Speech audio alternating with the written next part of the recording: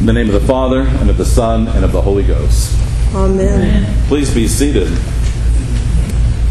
This is the third Sunday after Pentecost, and we are reading in chapter 9 of Matthew's Gospel.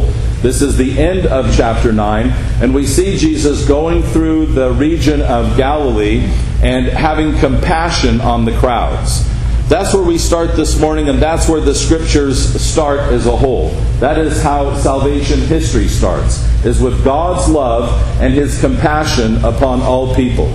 The Lord reaches out to us in compassion and love to draw us to Him so that we can abide with Him, so that we can dwell with Him in paradise. This is God's plan. And to enact that plan and to set it into motion, we see Jesus here at the beginning of chapter 10 calling the 12 disciples.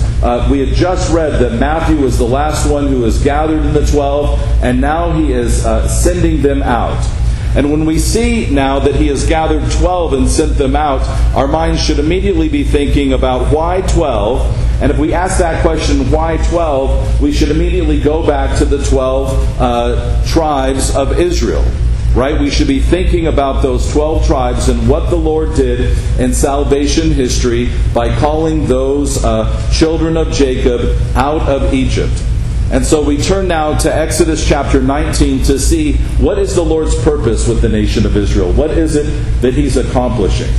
The Lord's desire is to draw again all of creation to Himself, to make all of creation holy, and He does this through the priests. And He says, I'm going to make Israel a nation of priests. So Israel is now a whole nation who is acting as a priesthood. What do priests do? Priests take something that is defiled and unclean, and they make it clean. Right? They sanctify it either with water or with the sprinkling of the blood of the sacrificial animal. They do it with prayer. They say, okay, Lord, here is something that was profane and dirty, and it's going to be made clean and set apart for You. And while we might do that with objects or with individual people, the Lord's desire is to do that with all of creation, to make all of creation whole and clean. And so He sets apart this nation, this kingdom of priests. And when He sets them apart, then He enters into a covenant contract relationship with them. Sometimes we see these contract relationships and we think that maybe they're not quite making sense, but we can see in this contract that it makes perfect sense. What do we do with a contract? Let's say that you and I had a piece of property and we wanted to be able to preserve the property. We wanted to be able to preserve the lines and make sure that everyone was able to keep what was theirs. We would say, look, I've purchased this property. I've spent money on it and I've improved it. And you as well have done your part. And so I'm willing to go and I'm willing to buy some bricks. I'm willing to buy some stone or to hire a contractor, and I'm going to divide a line and I'm going to build a wall. And then when I spend this money and I build a wall, then the agreement is you'll keep your stuff on your side and I'll keep my stuff on my side. Right? That's what we do. That's the kind of contract that we write. So the contract, the terms of the contract always go back to the purpose. Right?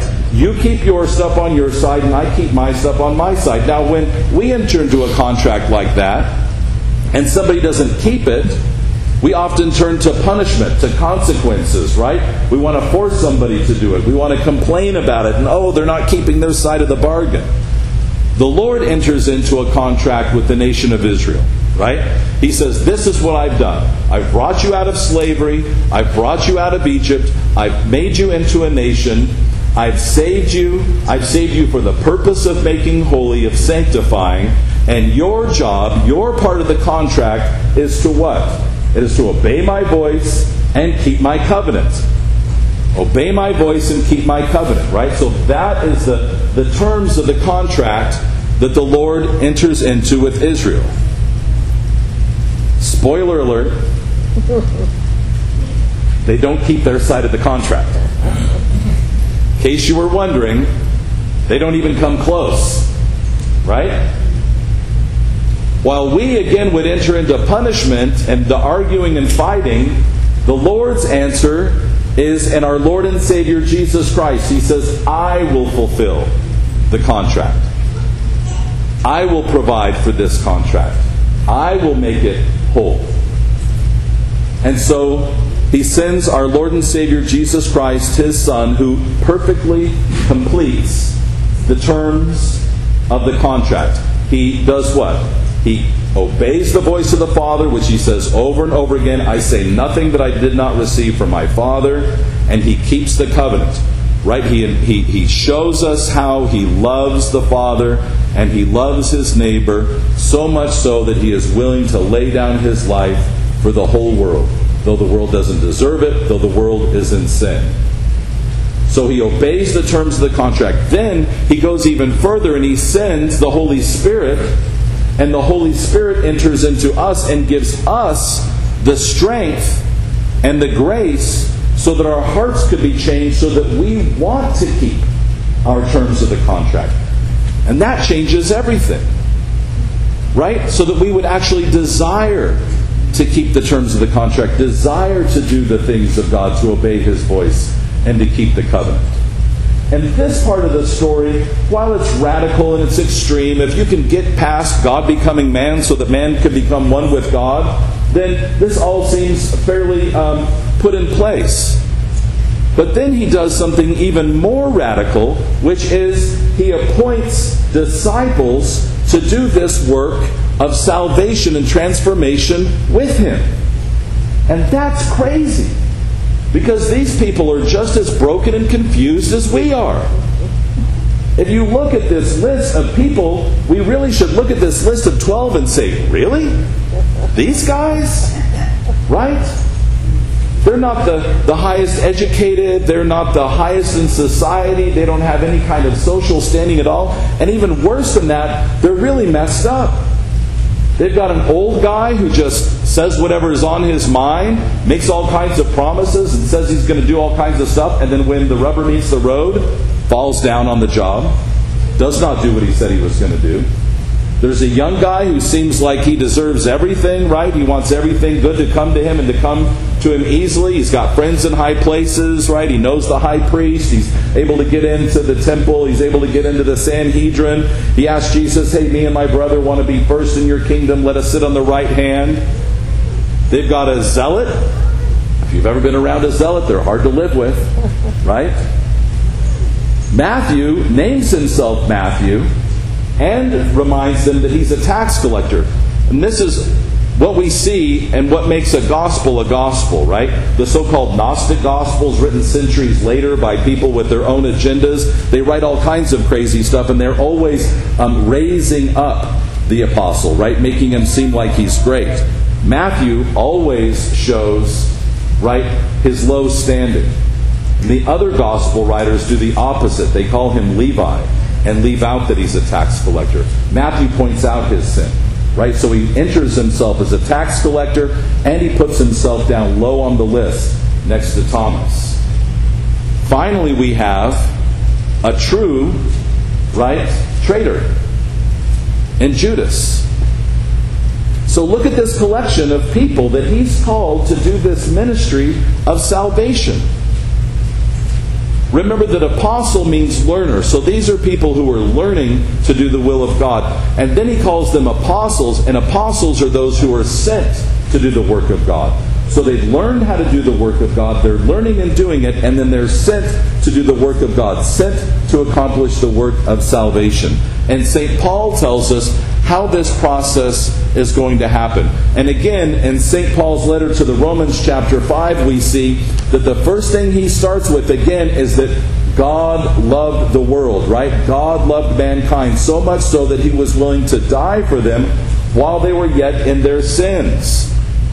Right? He says, most people won't die for anybody, right? Maybe they'll die for a really great person, but for a loser, who's going to do that? And he says, God died for us. He's willing to die for us while we're in our sins. Why?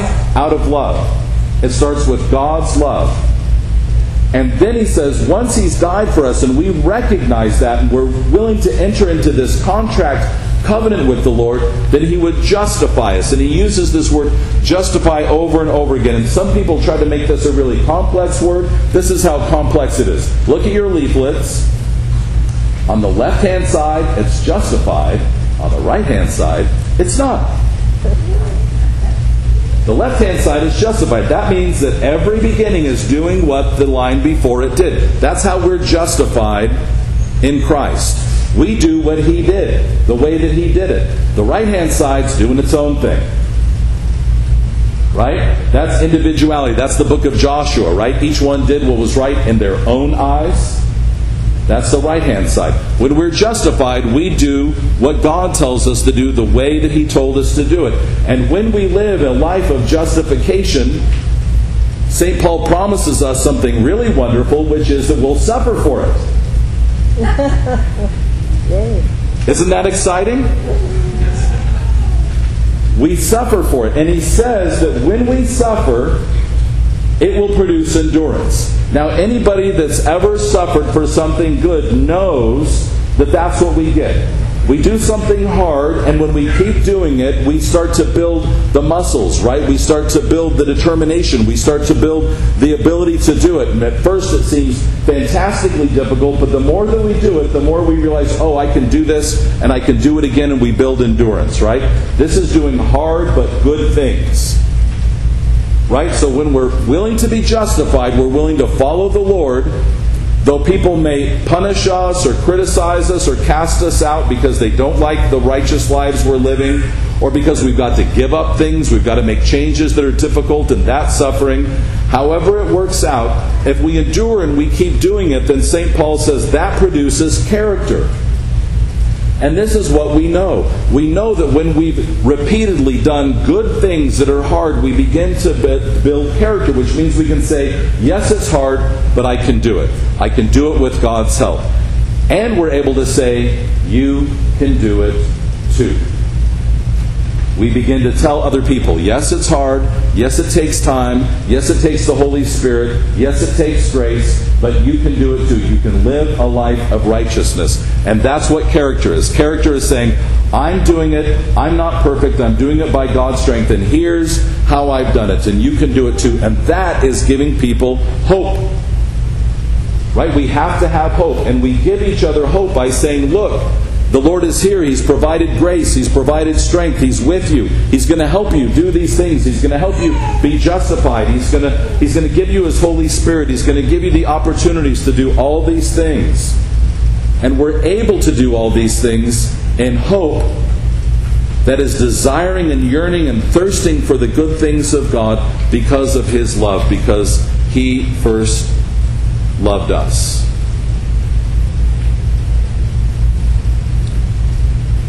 And when we enter into the world and we do those hard things because of God's love, we are a priesthood of all believers. I'm the priest here for about an hour and 20 minutes. I'm going to do 3 things the rest of you are not going to do for an hour and 20 minutes. I'm going to do the absolution after confession.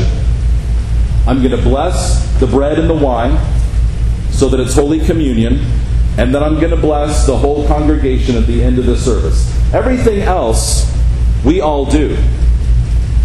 And after this hour and 20 minutes, when we go into the parish hall, or when we go into the parking lot, or when we go to our homes or jobs, we all are priests. We all confess and give forgiveness of sins. We all say grace over our meals and thank God for the good things He's given us, and we all bless. This is our job. This is who we are called to be, a priesthood of all believers. Our job now, when we leave here, is to go into the parking lot and go to our places of business and go to the market to give blessing, to tell people about the goodness of God, to call them into right and holy lives, to pray for those people that we're going to come in contact with, because we are a nation of priests. We are a priesthood of all believers, and we share with them the very beginning, which is God so loved the world that He would bring us all into the place of goodness, that He would bring us all into the place of covenant, and that He would share with us His eternal kingdom. May we be a priesthood of all believers and sanctify the world this day and forevermore through the grace and power of the Holy Spirit. Amen. Amen.